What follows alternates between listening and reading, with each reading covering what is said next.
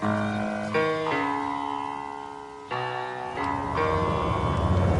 right club. Be the right club today. Yes! Johnny, that's better than most. How about in? That is better than most. Better than most!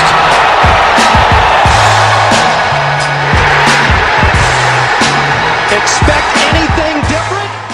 Ladies and gentlemen, welcome back to the No Laying Up podcast. I'm Chris Solomon. I wanted to say a quick few words before we get into the podcast with Shane Bacon from Fox Sports. Shane's going to be working the U.S. Open for Fox on the broadcast, doing interviews of the players, and I thought it'd be very interesting to have him on to see how he's preparing for the event, what he thinks of Oakmont and whatnot. So I think you'll like what is to follow. But quickly, I want to apologize for the lack of podcasts for the last 3 weeks or so. I've been traveling internationally a lot and had several work priorities to take care of, but wanted to give a heartfelt thank you to everyone that has downloaded, subscribed, rated, reviewed the podcast in iTunes. I honestly had no idea that iTunes podcast rankings existed until a couple weeks ago when I checked and saw that this was somehow ranked the 45th ranked sports podcast in the United States, which I was completely blown away by. And had I known that, I probably would have had a little more dedication and regularity to this podcast. So hoping to commit to that more here in the future, as well as potential new podcast announcement here in the very near future. So thanks to everyone for tuning in. If you could also support the podcast by giving ratings in iTunes, it is very much appreciated. And without further ado, we'll get into it here with Shane Bacon. Thanks. Mr. Bacon, welcome back to the No Laying Up podcast. I've definitely lost track of how many times we've done this now. From Fox Sports, you will be broadcasting your second U.S. Open beginning next week. We're recording this on Friday, June 10th. When are you making your way out to Pittsburgh?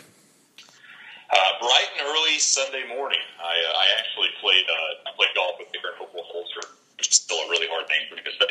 I played golf with him on Tuesday, and I was like, yeah, I'm going on Sunday. He's like, are you the 850? And I was like, yeah. But he's like, yeah, it's going to be a lot of golf people on that flight. And I was like, perfect. So I think all the Scottsdale, Phoenix people are headed out at about the same time, getting out there on Sunday morning. You got to play out there a couple of weeks ago, right? When what was it in close to U.S. Open condition at Oakmont when you played it?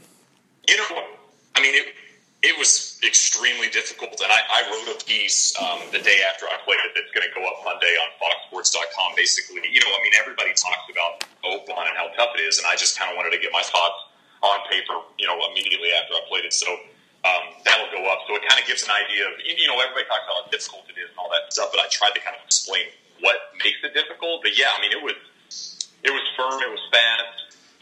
Even without really thick rough, which I know the rough has continued to grow, it's a place where, you have to hit the correct side of fairways, not just hit it in the fairway. And I mean, the bunkers are as penal as anything you'll see at a British Open. I mean, that it's just so different and unique to really what you see in American golf, and especially something that was built in 1904. I mean, this is a place that, modern day, you probably would be called a crazy person if you built a golf course like this, but at the same time, it's a lot of fun to play because it's so challenging. But it was really tough when I played it, but I know Brad Faxon and Joe Buck and our boss went out and played it probably 2 weeks ago, and Faxon told me when we did the sectional show that the rough was a lot thicker. He said he hit it in the same spot on 9 he did when we played it. And he said he could play a shot, a month and a half ago when we played it. He said 2 weeks ago he had to literally pitch out. He could barely find his ball. What is the forecast for next week? Are they going to dry this thing out, or is the defense of the course mostly going to be the rough?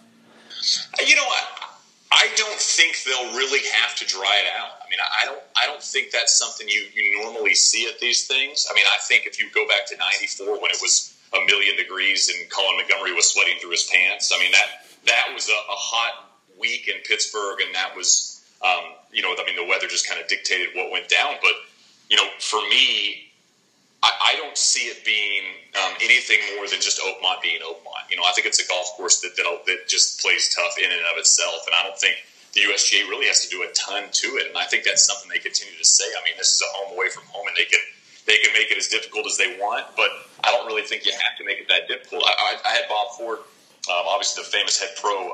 I recorded a podcast with him yesterday that'll go up next week.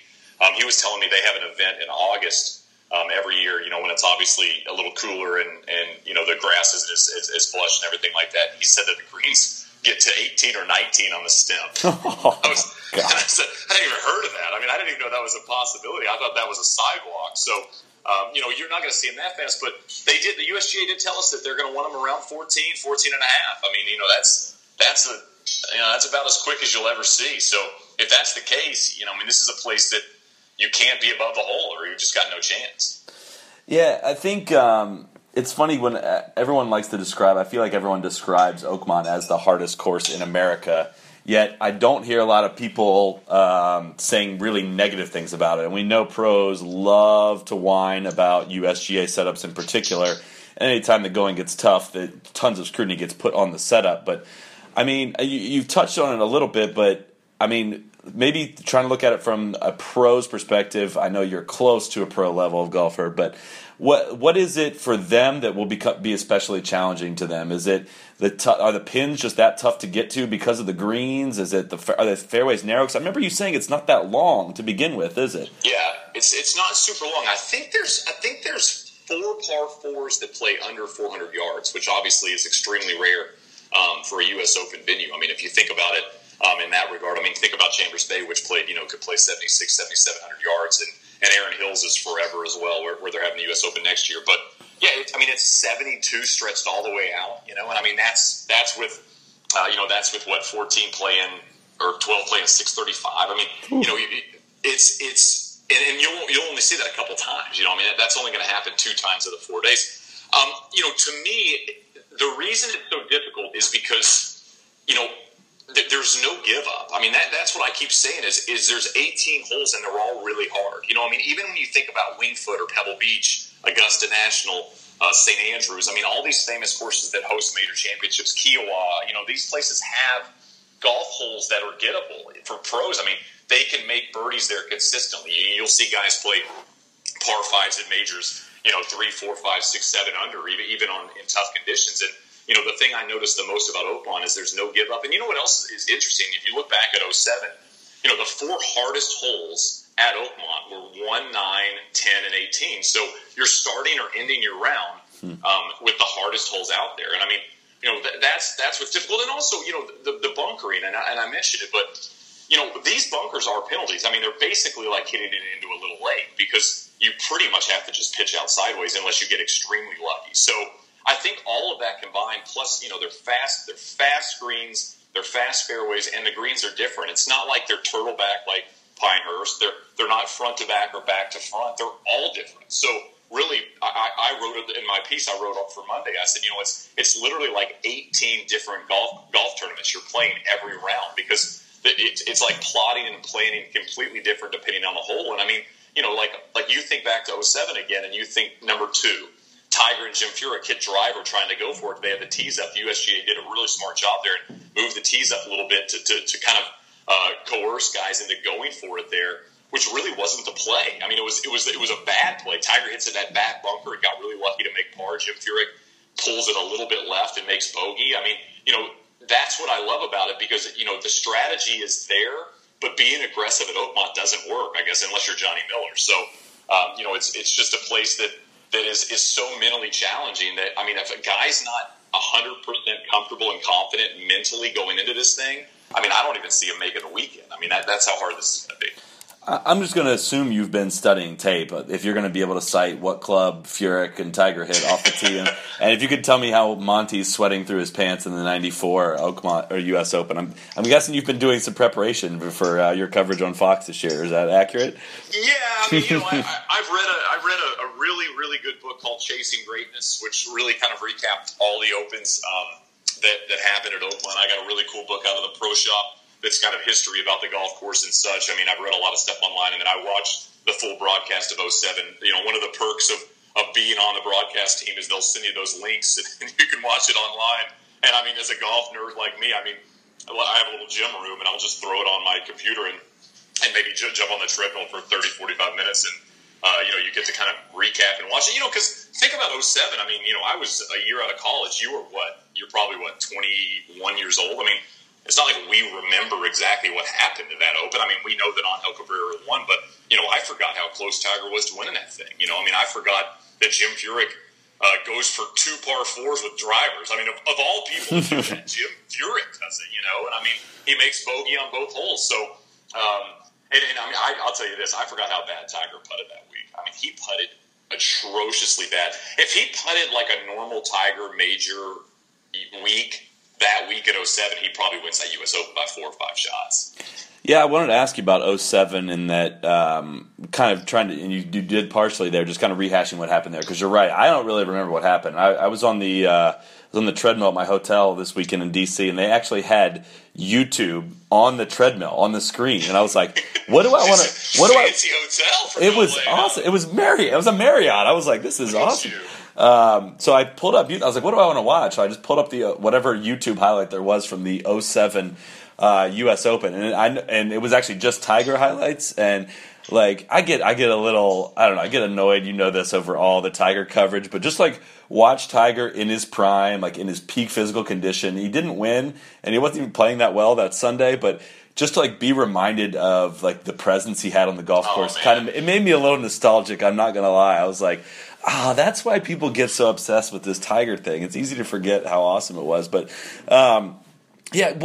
what really happened on that Sunday? Because it's it's not something you see on golf's greatest rounds or highlights, unless maybe the U.S. Open is going back to Oakmont. So I don't really have strong memories of what happened there, other than I know Bubba finished, I think, top 5, which is, I think, his best major finish outside of his Master wins, if I would remember right. No, that's not right. He finished PGA top. But what happened really on that Sunday? I don't remember. Did Cabrera really steal it? Did Tiger let it fade? Cabrera shot 69 on a day where nobody was breaking 70. But nice. To say he stole it is probably accurate, just because after one hole, Tiger was tied for the lead.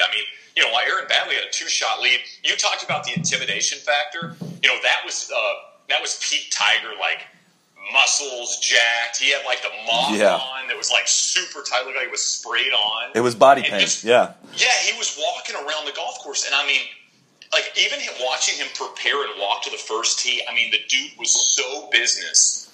His face, I really think the only guy now that does that has that look, in my opinion, is Rory. I knew it. Rory goes to tees. He has that thing. Even thinking back, and I think it was Shane Ryan who wrote a little bit about Rory at the PGA when he was playing behind Ricky and Phil, and how he wouldn't go talk to him, and he was sitting by himself on the bench. That was Tiger in this event, and after Aaron Baddeley makes triple on one, you had to sit there and think, this is Tiger's U.S. Open again. What happened was, on the third hole, Tiger hit a blade of the chip shot. That was it. And I wrote this on Twitter when I was watching 07, but his second shot on the third hole, and of course the third hole is the famed par 4 with the church pews on the left. He hits a great tee shot right in the fairway. He hit one of the worst shots I think he's probably ever hit in a major championship, considering like long on 3 is you're dead. Long on 3 would be like hitting it short on 15 at Augusta. You just can't do it. And he hits it over the green on 3. There's this humongous I don't even call it a false back. It's a huge slope down. He's got an impossible shot. He blades it over the green. He chips it up there. He really makes just a complete disaster of the hole. The funny thing was Aaron Baddeley was in the exact same spot as Tiger, and Baddeley chips it up there to about 2 or 3 feet. So, it was just a weird Tiger round all the way around. You were just kind of waiting for him to pounce, and he just didn't do it. And you mentioned Bubba. Let me just tell people that are listening, and I know you like to have fun at Bubba's expense. Go Getty image search Bubba Watson at the 07 U.S. Open.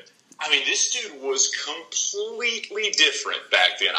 He was a little chubby. His clothes. You talk about the big clothes. We always joke about the outfits people used to wear. His sleeves were like mid forearm. That's how baggy they were. His pants were huge. It was just it was a funny look at Bubba Watson. I bet he's lost 25, 30 pounds since then. But Anthony Kim shoots 67 in the final round. You think back to names like that. He had a great round. I think only Anthony Kim and Cabrera broke 70 that day. But yeah, it was one of those events. You just back in 07, Tiger won those U.S. Opens like that, and it was really one of the first times he wasn't able to kind of close something out when he had it right in his hands. But Cabrera hit some golf shots. I was actually at Ping yesterday hitting some clubs, and I was talking to a couple of the guys, and they told me a great story. So 17 at Oakmont, obviously, is the short par 4 that's, maybe 305 yards from the very back of the back tee. So it's a drivable hole, but you've got to hit a great shot to even get it on the putting surface. Anyway, Furyk goes for it. Well, Cabrera lays up, and the story goes that Cabrera pulled a 5-iron to lay up because he said he wanted to lay up to 100 yards. And he figured if he hit 5-iron, it would be perfectly 100 yards because he said if he hits a 5-iron about 205, 210, 215 because it's uphill. Mm-hmm. He was so jacked up, he hit his 5-iron 255. What? On 17. Uphill 255. And he had this little awkward little pitch shot that you don't want over the big mouth bunker and stuff. But yeah, he hit 5-iron 255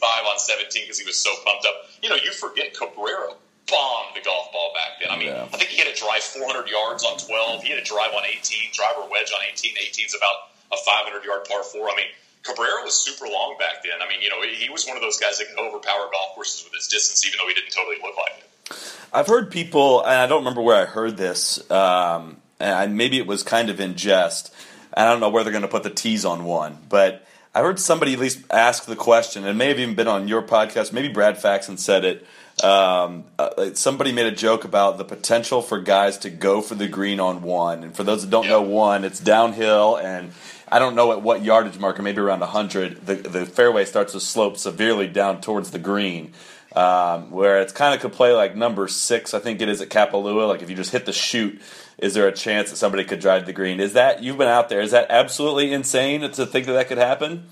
There's a back tee that they'll obviously play probably a couple days. I think from the back tee it's probably not feasible, but from the tee that used to be the back tee, and I'm sure they'll play it from there. If it's a little downwind, the same guys, the Ping guys I was talking to the other day, I actually mentioned that as well. They said they think with it being a little downwind, they think Bubba could drive 1. Because like you said, started at about 125, it's straight downhill. And those fairways are like a normal green, at normal golf courses. The fairways are probably going to run 10 or 11 on the stem. That's how quick they are. And it's straight downhill. So if you hit something hard, like Jason Day or Rory or Bubba, if they hit something hard down that right side with the right conditions and the right wind, and it starts, bounding down the hill, you could get it to the green. You could get it over the green. That's how crazy this is. You could see somebody hit a drive 445, 450 on 1 if the conditions were right. DJ's got it dialed up. Is there a tournament where we talk more about the golf course than maybe we do the actual tournament leading up to it? I don't think there is another one we do it this much. Is there? The only thing you can even come close to is maybe Augusta, but I think we're so comfortable with the golf course now. We know it so well that unless they make changes, probably not. Think about last year with Chambers Bay. That was the unknown. If you think about it, this is the known. This is the 9th U.S. Open at Oakmont. People know this golf course and know it for being historically tough. But no, I don't think so. I don't think there's as much knowledge of those British Open courses as there are a lot of these, the Wingfoots and the Shinnecocks and the Oakmonts. I think people really know and are interested in these golf courses. Plus, like you said, I've been doing some radio, looking, headed into this thing. People ask about the golf course first, second, or third question. What's the course going to play? What's the condition? And, of course, then they always say, I love the U.S. Open because I love seeing these guys struggle, which I've never quite understood, but I don't know. Maybe it's just this cynical thing that people like to see guys make doubles and triples and stuff. But, I just think it's interesting because whoever wins these things, and if you think about Oakmont, historically the winners have been legends. If you think about the guys that have won here, the Hogans and Nicklases and Millers, these are big-time players in the game at the time. And that's why I think it's so not disappointing, but I think if Tiger looks back on his career, not winning 07 at Oakmont is going to be a big miss for him because he could have added his name to a list of legends that are able to tame Oakmont, at least for 4 days. That can only mean one thing for the 2016 winner. Happy J.J. Henry, baby. J.J. Henry, your U.S. Open champion. Do you hear that music? Oh, my God, that's Patrick Reed's music. Is he going to do it? No, I don't know. We'll wait to the end or the second half where we'll do our thing where we just name every player in the field so we can point back to. I love that. Do you know who finished just behind Tiger in the 07 U.S. Open? If you were interested in some names you haven't heard in a while, Nicholas Foss. Oh, of course I knew that. Yeah, I've got of course. I've got the results framed on my wall there. Looking back, I think you have talked about this in the past on like when you have these long distances between majors. It's been 9 years since we've seen Oakmont. It's fun to look back at the results from that, but how much do you really factor in how somebody finished at Oakmont 9 years ago? I factor in certain people like Phil. Like, I look at Phil's results at Oakmont. He's played in a couple of Opens there and never had any success. So, to me, I think that is at least worth looking at. I think, Phil's the kind of guy that seems to play well at the courses he likes. So, I look at somebody like that and say, probably not going to be Phil's week, at the U.S. Open. But not much. Just because Paul Casey played well there in 2007, does that mean he's going to play well this week? Probably not. And what's interesting is, and again, I talked to Bob Ford, and it'll be on the podcast next week, but I asked him a similar question. I said, is experience a major factor at Oakmont? He told me, if you'd asked me that question 10 years ago, I would have said yes, absolutely. But he said, Angel Cabrera had never seen Oakmont until Monday. I think he said Ernie Els had never seen the course until Monday. It was Ernie Els' second U.S. Open ever, when he won in 94. So, I don't know. I don't think so. I don't think you can look at that and say, just because somebody was successful here, they'll be successful again. But I do look at certain names and say, this doesn't seem like a golf course that fits their eye. And to be fair, Phil Mickelson played a practice round there earlier this week and left the golf course after the 14th hole. So, that doesn't also bode super well for his chances either. Yeah, I feel like even dating back to a couple years ago, you've kind of pointed at this Open as being Phil's worst chance for a U.S. Open, and I don't necessarily disagree to it. I just think that we can, if we're looking at the Masters, there's no chance we are going back 9 years to look at the results to come up with a prediction for who we think could play there. So I see people being making their form sheets or whatever in their course history for Oakmont. I'm like, that was 9 years ago. Right, I don't know. You can't really. Exactly. Yeah. Ernie's going to have success here because he won in 94. You never know. But with Phil, again, he hasn't had a lot of success at this Open. He would be the first probably to admit that. But, when you look ahead, and of course he's getting older, and who knows how healthy he's going to be or how excited he's going to be playing in U.S. Opens when he's 48, 49. But, in 18 he gets Shinnecock, in 19 he gets Pebble, in 20 he gets Wingfoot, in 21 he gets Torrey. These are golf courses he's won on and had a lot of success at in the past. So, maybe he's circling those as his chance to finally break through. But I'd be surprised if Phil had a great week. I'll say that. Well, no one ever would have guessed he would have won a British Open either. So maybe this is the one that he wins. Exactly. Lowest expectations, yeah. One last question on Oakmont, because we're beating it to death a little bit. But getting ahead of the storm that is inevitably coming of players complaining, is there anything you see out there? I don't know if you got a chance to ask. Is it Bob Ford? Is that his name? Sorry. If you got a chance to ask him, are there any holes or any characteristics specifically about the course that you could see as potential risks for getting away from them? Or I'm not saying we have get an 04 Shinnecock scenario here, but there were some incidents with Chambers Bay obviously last year. Is there anything you see out there that could be like, Lou, they got to watch it here? Well, Sully, I actually asked that question to him because a certain somebody had suggested that being a good question. So. Interesting you asked me that. Genius, yeah. He did tell me that of all the places on the course, the one that can get away the most and the one that is the one you kind of keep your eye on is the 12th green. So that's the par 5. It's the hardest par 5 I've ever played. It's not even close. It's a beast. Every shot's impossible. I made a birdie on it. And look at this humble brag. Oh, God. I hit the best wedge shot of my entire life. But, I literally, if I played that 50 times, I might make birdie once. I just got lucky and it happened to be the one time I played it. But he said the 12th green, it slopes front to back and it slopes left to right. When the hole location's anywhere left, it's, you have a 30-footer for birdie if you're lucky and take par and run. It's a really difficult spot. But I think just because of the slope of that green, that's the one that you kind of have to keep an eye on. So I think that's kind of the spot that, if anything were to get a little out of hand, it might be in that area. But again, I just don't see it. I don't think you have to trick up Oakmont to make it a U.S. Open style course. I don't think they tried to trick up Shinnecock. I just think it was a conditions thing. But I think it's just one of those things. You just let it be Oakmont, and you'll see the scores go up and up and up. Yeah. Okay.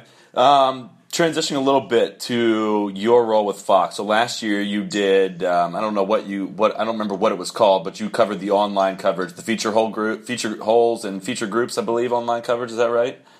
Yeah, I hosted the featured at the U.S. Open. I did feature holes Yeah. at Chambers, and then I did some featured groups at some of the other USGA events. That's right. What is your role going to be on the broadcast this year?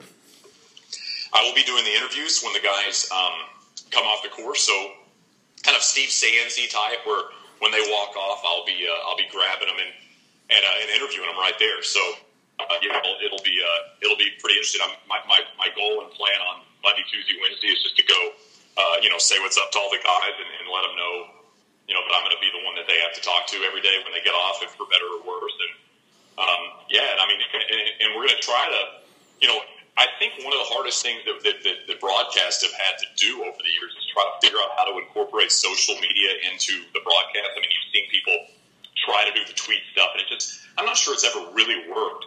One of the things we're going to try to do is just pay attention to what other athletes or other interesting people are kind of saying about it. And, if Steph Curry said something about Jordan Spieth's great round, we can bring that up to Jordan because, that to me is a way to make it somewhat interactive because it's been, like I said, I think it's been a little tough to try to exactly pinpoint how to make this work. So it'll be a little bit of that, and it'll be a little bit of just, talk to these guys and ask them, talking about their round, talking about Oakmont, talking about the grind that is the 5 hours they're out there. And, that's kind of my focus and hope that I can just kind of ask them questions that maybe aren't your typical, post-round, how do you feel kind of thing. I'm just assuming at the top of the list of your questions to ask would be like, how was it out there, right? I mean, is that what you're going to be hitting them with? Or did you see the moment from the Game 3 press conference with the Cavs, the Splash Brother guy? Did you see this?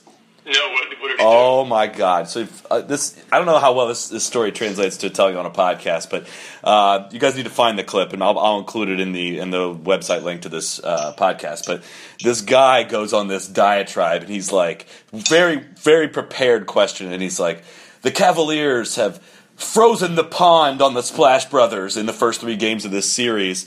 How did you do this, and how do you plan to do it forward? And it's J.R. Smith, LeBron, and Kyrie Irving sitting there. And they just sit there. Nobody moves. J.R. Smith looks left and right like, who's going to do this? Who's going to do this? It's an awkward silence. LeBron looks over at Kyrie and he's like, swish? And Kyrie just makes it it was like a 12-year-old that got in trouble. Like, man, what? You're going to make me answer this? You got to see this clip. It's absolutely hilarious. But all right, I'm going to look it up. But the hard thing about, the thing that I found tough with questions and stuff is, it's, sometimes you're kind of thrust into the moment and you're a little nervous too. Yeah. I think it's about taking a beat and understanding you're there to ask the questions. Those guys get nervous as well. The players get nervous as well. They're professional golfers. Some of them are amazing at interviews, but some of them get a little jittery as well. So, that's my hope is to just ask them some interesting stuff that I would want to hear the answer to, and then to get out of there. I'm not there. You're not there to hear me talk. You're there to hear those guys talk. And I think that's the important thing to remember. That's true. It's not like a Charlie Rose special, and it's like I like to make fun of questions that get asked in press conferences, but I was in some at the Memorial last week and did not have the guts to stand up and ask a question because I was too nervous to come up. I don't know. It's a lot of pressure to not have the question be too into a narrative you're driving, yet also be an interesting question. So, right, exactly. Yeah, you're not trying to hit them with something really juicy unless something specific happens during the round that needs to be addressed. It's kind of like you're just trying to get them talking about their round, I would imagine. So it's got to be hard to balance between probably wanting to say talk about your round when really you need to set up the player for a better answer than that. Yeah, one of the things that I've thought about is you ask questions that you don't know the answer to, which I know sounds obvious, but there's times like say Spieth makes a 20-footer on 14 to save par, okay, and then he goes out and birdies 16, 17 and shoots 2 under. It's easy for me to think how important was that par save, but I know it was important. I know that was huge. If you drain a bomb that you shouldn't be making for par and you go out and finish your round off like that, I know that was huge. I know that was a momentum saver. So I really am going to try to focus on those. And again, I'll ask some questions that are stupid. I'll ask some questions that nobody wants to hear, and I'll ask some questions that I will look back on and say, I probably shouldn't ask that. But, for the most part, my hope is to focus, my attention around stuff that either I would find interesting or I would find worthy of talking about, and hopefully they would as well, because it's like a couple times, like when I ask these guys on the podcast, what do you have to eat? What have you had to eat today? They all are like taken aback because it's the first question. It kind of throws them off a little bit, and then they just start talking. I mean, because they're not used to talking about their diet; they're talking about their golf. Yeah, I think what would be, I don't know, it's probably hard to do in the spot, but what I like to hear players talk about is specific strategy on a key shot. So either a shot that went really well or really poorly. I want to know what they were thinking going into it. If they think, and somebody like Spieth is really good at answering that. He'll say, well, I know we had 205 to clear that front trap and we couldn't miss right, so I hit this thinking I couldn't want to be short. I think that's like what would be interesting questions and answers to get out of them, but it's probably hard to get that directly after a round when they haven't had that much time to reflect on it. Yeah, but the nice thing is, I mean, we will have screens in there. We will have stuff that we can watch it as well. And like you said, sometimes when I like when they get asked questions, and Sands is really good at this. When you get a question asked and you show it to them, and they're surprised as well because they didn't see how it reacted on the green. They didn't see the kick they got. They didn't see how it landed. So those kind of things get a reaction out of them that maybe you're not used to. So.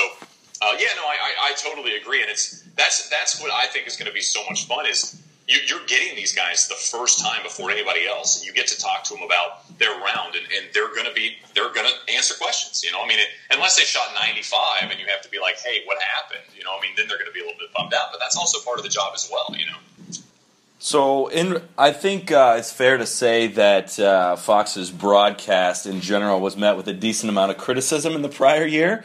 How much, I guess, in your guys' preparation for this year has been about specific improvements you can make, and what's the general attitude, I guess, like amongst the team there? Because I get the sense that just in hearing Joe Buck's interviews, your conversation with Joe Buck as well on your podcast, that people seem a lot more confident about things this year, that they've had a turn around the block. And what is the attitude and the conversation been like behind the scenes so far?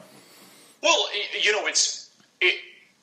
last year, I personally think last year kind of brought us together as a team, because we were kind of beginning this whole big broadcast to do, one of the biggest golf tournaments in the world, in our first year, and we'd had 2 events before to kind of prep for it. I mean, you have to think about that. I mean, could you imagine playing 2 practice rounds and not playing golf in your entire life and going out and playing a U.S. Open? I mean, there's going to be good things, there's going to be bad things, and I think the technology that my boss and those guys brought to the broadcast was something that almost got overlooked. I mean, I think that the approach racer not going to commercial the last hour at Chambers Bay, there was a lot of really, really awesome things that came out of it. And I think this year, I had Paul Azinger on the podcast this week, and I'm not promoting my podcast by any means, but just go listen to it if you like listening to golf people talk about golf, because, he is such a unique guy. He's so smart.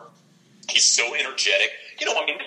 This guy's got more energy than me. And I got a lot of energy. I mean, he is miles past me in the sense of energy-wise, and he loves this, and he loves being a part of a team, and he loves leading a team. And I think that's the big part here is he's taken the reins of that and really run with it, and we all have followed. I mean, we're excited to be a part of a team with Joe and Paul and adding Curtis Strange and having Fact in the booth, who's really, really good at TV. And, it seems like the team is closer and excited this year. And I think it's because, we had a year to go through this, and we got to work out some kinks. I mean, if you watch the 4-ball coverage at Wingfoot, it was, I can say this, and I don't want to feel like a jerk, but, it was good.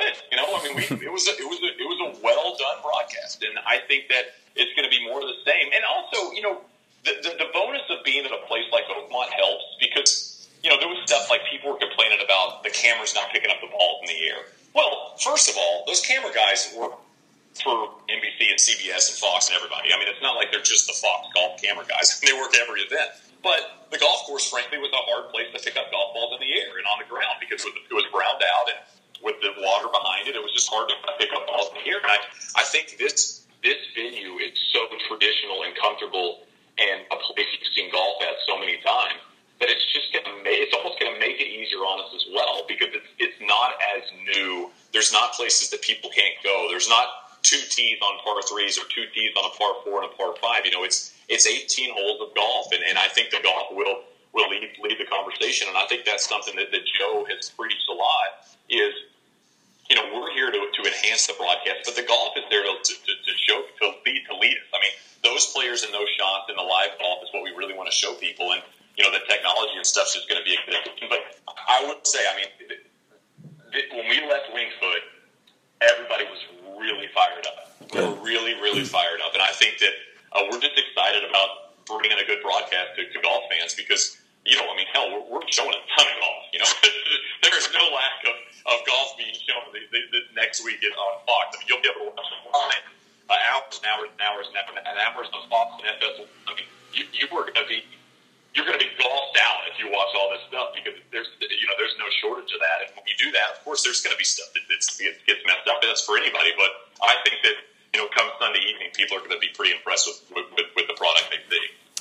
That's good to hear. I'm definitely going to be approaching it with a clean slate. I know that year one was transition year, and that extra variable, and that was actually going to be my next question, was whether or not Oakmont gives you guys more sense of stability, and it's just at least it's much more familiar, and it's not hosting a big tournament for the first time. So I definitely think that's going to help. And I'm just assuming that when you walked in there on your first day, it was the first line in your contract was something about you must provide Pro Tracer on 90% of the shots. Because I think there was more Pro Tracer on shots last year than there was not Pro Tracer. Am I right in saying that? Yeah, why not? That's my thing. Why wouldn't you show Pro Tracer? It's literally it's a technology. It's probably the biggest advance in golf technology we've ever had. If you think about it, we can all look at the conical Minolta and say that's pretty cool to see a slow motion golf swing, but that's not real time. Real time is showing these golf balls in the air. And you and I obviously are like fanatics about Pro Tracer because not only is it cool to see, but it's cool to see these guys' trajectories in the air and the stingers and the high draw that the Rory hits. It's sexy in a way. And I think showing this on par 3, showing this on 17, the drivable par 4 and seeing how balls are in the air. Plus, it gives broadcasters a bit of an advantage too because, you can look at a shot and say that looks good, but to watch it in the air like that, it helps a little bit. So, it's going to be pretty cool. I'll say, I think the technology that you're going to see again is going to be substantially better. Yeah, no one ever showed Pro Tracer on a shot, and the person watching it was like, that was cool, but I would have rather seen it without the Pro Tracer, right? There's never in the history of golf has it been that ruined it. It's not happened ever. It's usually it's even better for the comically bad shots, I think was it last year was that George Coetzee that broke his driver or something and had to borrow Furyk's, and it was really configured. Yeah. It was on your feature hole. It was really not configured. Yeah. He hit a duck slice. I've never seen a ball roll over to the right like it did, and that had Pro Tracer on it. I think I have a screen grab of that somewhere. But you can't go wrong with the Pro Tracer. I love seeing when they compare, overlap two guys' ball flights off the same tee, and just seeing how high DJ hits it or how high Rory hits it compared to some guys. And I don't know. I don't get to go a lot of golf in person, and going out to Memorial last weekend, watching Jason Day play with Lingmerth and Furyk and seeing the places he hits the ball to compared to them. I know we talk about distance a ton, but I feel like if the USGA is going to let all this distance happen, we should be embracing it from a technology standpoint in every way possible. So I'm in full support of that. And you know what's interesting? So I was talking to Facts at the sectional show earlier this week about kind of some of the picks that I liked and some of the guys I kind of was looking at. And, I've been looking up some names and just kind of researching. And I think one of the things that really interests me is that Zach Johnson's never had a top 10 at a U.S. Open. He's kind of a mutter and a grinder and a guy that putts well. And I brought that up to Facts, and he made a great point. He said, and it piggybacks on what you just said, he said his trajectory into green is really low. So, for a guy that hits it low into greens, when the greens are extremely firm and extremely fast, you're just not going to be able to get the ball super close to the hole a lot. And because I kind of had Zach on a list of mine as people I might pick is my sleeper this week. And it makes total sense. Oakmont's a place that you're going to have to throw the ball up there really high and land and softly and sit.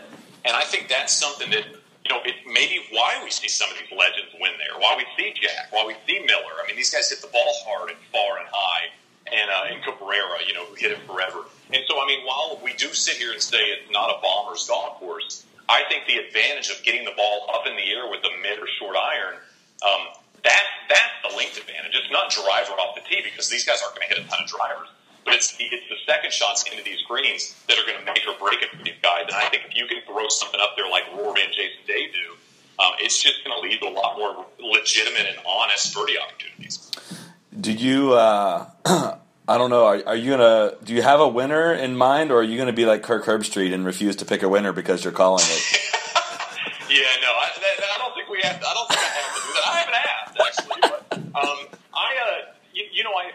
I mean, it's so lame to say this, but I really like Spieth's chances. I think that I really believe that no matter how good you play and how good you hit the ball, I mean, I think Tiger hit 17 greens on Saturday in 2007, which is just bananas to think about. But you're not going to see a lot of that. I mean, you're not going to see guys hit 15, 14 greens. I mean, you're going to see an average, probably a good round will be 12 or 13 greens in regulation.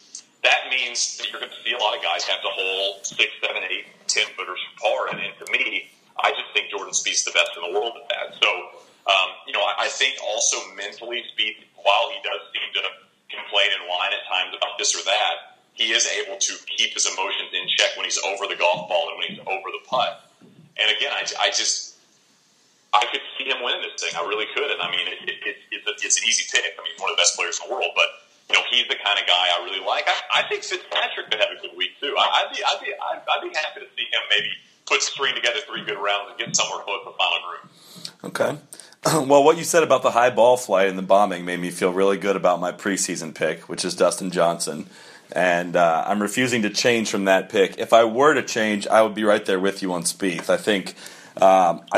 I'm expecting a performance very similar to his U.S. Open last year, in that I felt like he played well enough last year to really just get a top 5, and I think things fell in place for him really well for him to win it. I don't think it was like a statement really win for him. I just expect a similar kind of performance this year, and I kind of can picture him finishing T3, T4, something like that. But if I were truly to put like my money on a winner, it'd be Spieth. But my official pick is Dustin Johnson to win at Oakmont for his first major title. If he putts halfway decent, he's going to be right there. I mean, that's what we saw at Chambers. I mean, he didn't putt great. He putted okay for a little bit, but I mean, I think it's a good pick. I think the fact that he can hit that little hard draw that's going to run forever on these fairways, and I think the fact that he brings it in so high. I mean, I would be surprised if he wasn't in the conversation. I'd be surprised if Rory, Day, Spieth, DJ weren't in the top 15 come Sunday. Like those guys. Like that's how I think that's how important it is to hit the ball where you want the ball for the most part at Oakmont. And I think that's going to really kind of benefit those types of players. So, I mean, if you look at 07, like we said, Nicholas Baum was right there. I mean, maybe a little surprising, but Tiger had a really good chance, and it'll be interesting to see if kind of the cream rises to the top, because I think Oakmont promotes that a little bit. You've got to be as good as you can be at your game at the right time, and I think obviously we've seen Rory play great lately, and we've seen Spieth obviously play bananas at the Colonial. Yeah, I wrote a little bit about this because I couldn't have been more impressed watching Rory play in person on Friday, but I just can't picture him winning at Oakmont. I don't really know why. I think the U.S. Open that he won was kind of an anomaly, and the course setup was great for him. A long, soft course, which is basically his perfect formula for Rory. But I mean, if they get rain this coming week, and I mean, I could see it, but I don't know. Something just still isn't adding up for me for Rory. But those could be famous last words. But cliche question: do you have a winning score in mind after you've seen the course? Yeah, I kind of like 07. I think 4 or 5 over. I mean, okay. I think if you gave these guys 4 over, they would take it and run. I mean, I don't see even or under par winning. I really don't, and I just think that it's a place where and I said this on the radio yesterday, but the interesting thing about Oakmont that I think is cool is I don't think it's a place that people can run away with this Open. I just don't think that the golf course allows somebody to go out there and string together 2 or 3 really low rounds. I just think you can maybe have a good day and shoot 66 or 65, but for the most part, it's going to come back and everybody's going to be a little bit bunched up at the end. So, I would probably say 4 over wins it and 5 over gets in a playoff. That'd probably be my guess. Okay. This may be revealing too much detail, but what kind of security protocols do you guys have in place to keep Johnny Miller out of the booth come Sunday to remind us of the 63? Listen, and we've joked about it a little bit, but, I mean, you got to bring it up. Oh, yeah. You have to. Incredible. Yeah. And Bob Ford was on the pod, and he said, so his first job at Oakmont was the month the 73 Open was hosted at Oakmont. That was his first month working there. I think he said he was like 19 years old or 20 years old. And he told the head pro at the time, he said, they obviously must have run out of black numbers because they keep posting Miller's scores in red. And he was honest. He said, I honestly was confused. I mean, that's how impressive that round was. I mean, I know Johnny calls it the greatest golf round of all time, but I'm not sure you can dispute it. I mean, it's pretty crazy to think somebody did that in a final round of the U.S. Open on a golf course like Oakmont. And had a 3-putt and missed a couple of shorties. I mean, that's what's so crazy about it is, I mean, it could have been 61. But I don't think we'll see much of Johnny, but I definitely think there will be a reference to that round because I don't think you can speak about Oakmont without saying something about it. You don't think he'll be in the crowd in a disguise holding up a sign saying Johnny Miller 316 or Johnny Miller? I was going to say John 316 or John 360. Yeah, he might hire that guy. John 363. That's what it is. Yeah, that's it. I guess I'm kind of surprising you with this, but we might as well do it now. We have to do it. We made a Masters bet where the loser had to eat a KFC hot dog. That loser was you. What did that do to your intestines? Okay, so it took a couple of weeks because I either forgot or just was doing whatever, and I went and finally did it. And I got home, and I didn't realize that I'd ordered a hot dog that had like everything on it, like almost like a loaded hot dog. And it wasn't bad. It just wasn't good. Let me just say that. I mean, I would not tell anybody to go get one. No, hey, you guys kill it with whatever you guys kill it with. Apparently, you do something great. But yeah, I didn't feel great. I did not feel great. I got a salad from a place down the street that I could have like 30 minutes after, so I could actually feel like a normal person after. But I thought it was an amazing bet. I don't know. I think somebody suggested it on Twitter, but whoever suggested that, way to go, because that was a funny idea. I think it was Chris Cheney, Wrong Fairway, that suggested it. But do they have these in the U.S.? I saw it when I was in Romania last month that the KFC has burritos. Have you seen these in the U.S.? Because that might have to be our U.S. Open bet if that's the case. Why would they do that? Why would they do hot dogs? It looks like only. Okay, look. This looks like it's only in Europe. Even though Perez Hilton has a link from 2015 here, and I'll also say this: I haven't been to many Perez Hilton links much. That's a quick googling on your part. That's pretty impressive. Only in the UK. That's a bummer. That's a lie because I definitely saw one in Bucharest. So I mean, I think maybe only in Europe possibly, but it doesn't look like they're in the States. Want to take a quick time out to pay tribute to our sponsor, KFC. Thank you for use the promo code Solly Bacon to get 25% off your next KFC hot dog. What do you think would be the most random thing to sponsor a golf podcast? Would it be KFC? I think so. Probably a combination of those two. All right, so should we do same format? We get 3 players, but most money wins the bet, or least money loses the bet. Yeah, I think that's it. I think that's the one. I mean, do you want to just make our picks now? Yeah, that's what I'm saying. I don't have any picks, but I can do it. Let's do it. I say we draft now. I don't have any picks ready either, but I will let you have honors. I'll let you pick first because you won the last one. I was afraid of that. Okay, I'm going to take Spieth again. Okay, I'll take Dustin. I was hoping I could come back and get him. So you can write these down. I got him. Yeah. Okay. So you get 2 picks though, right? Or how do we do it? Do you know what pen I'm using to write these down with? Oh, you're some crazy course you played or something. No, Chambers Bay. Oh, okay. Bring it back, baby. I forget how we did it. Do you get 2 picks now? Oh, that's right. I do get 2 picks.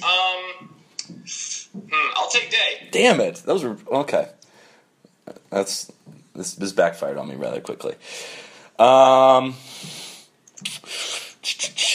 gonna take Rory, even despite me just saying I don't love how it sets up for him. I'm really hedging my bets here. How healthy is Justin Rose? He went through at Memorial. It's so funny. That's the name I was thinking. That's the one that kept popping up to me. I mean, how healthy is he? I think he's healthy enough. Healthy enough for you to take him. You're baiting me. No, I don't think he's healthy. You're trying to get me to take him. I'm going to go Hideki Matsuyama. You know what? That's interesting. I kind of like Matsuyama. The only problem with Matsuyama here is he does get a little balky with the putter at times, and I that makes me a little bit nervous. But I could see him having a decent week. Okay, final pick for me. You know what? I already said I'll take Fitzpatrick. Wow. Okay, going way down the board. Yeah. I'll take Fitzpatrick. I like him. I think it's fun to take somebody a little bit of a flyer. I think Hideki was a bit of.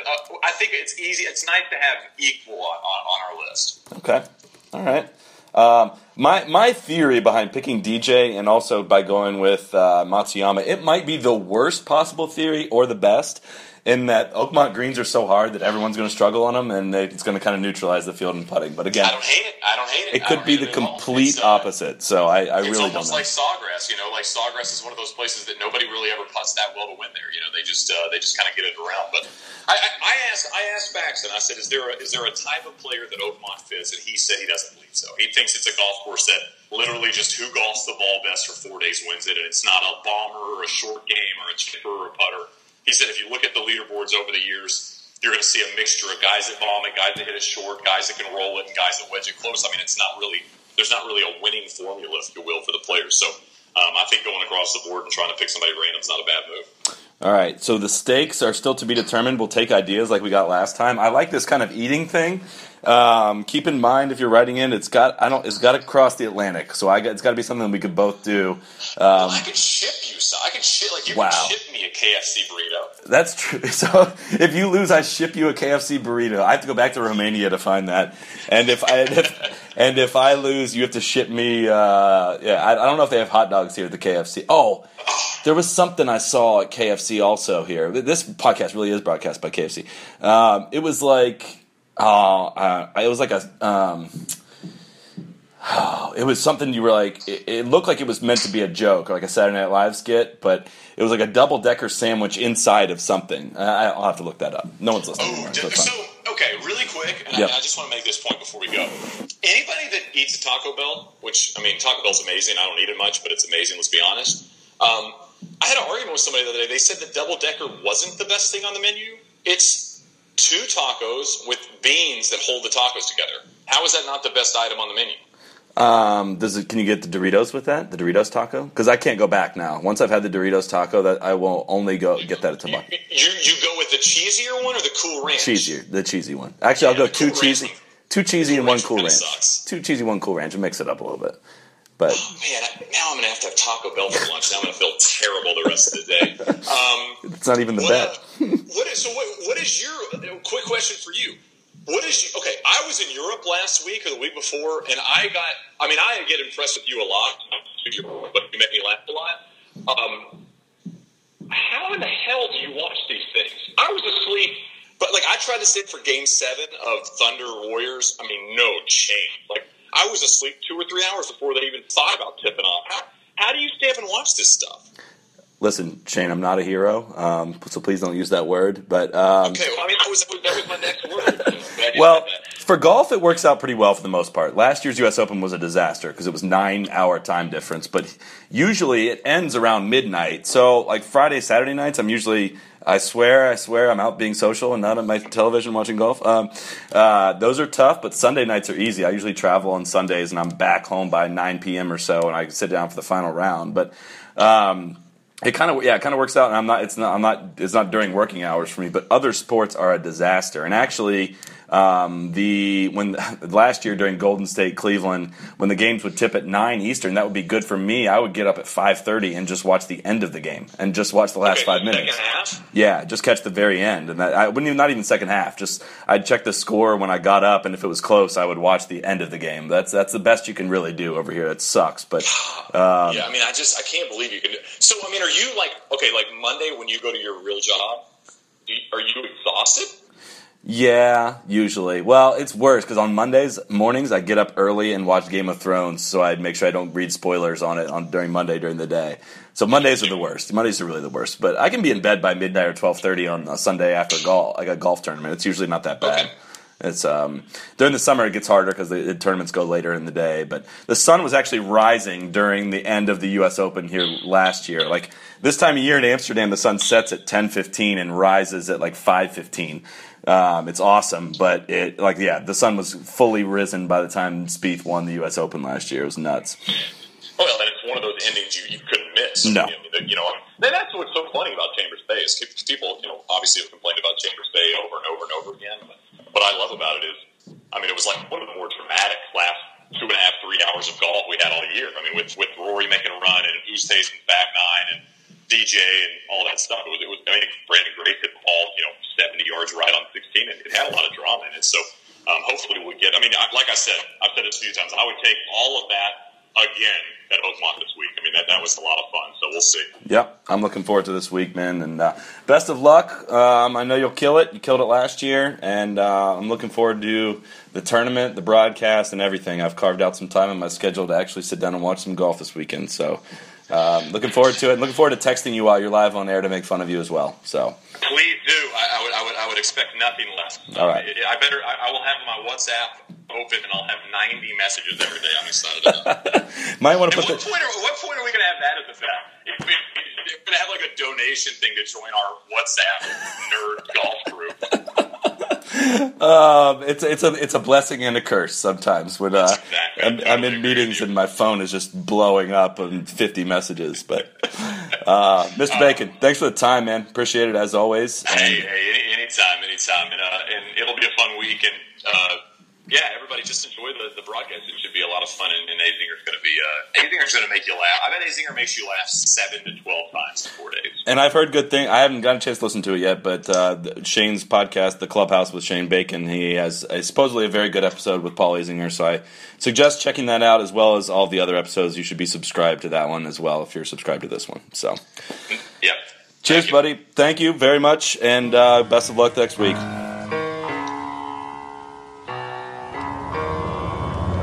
Be the right club. Be the right club today. Yes!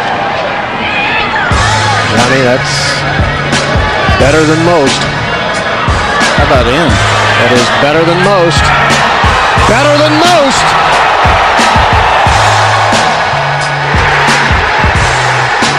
Expect anything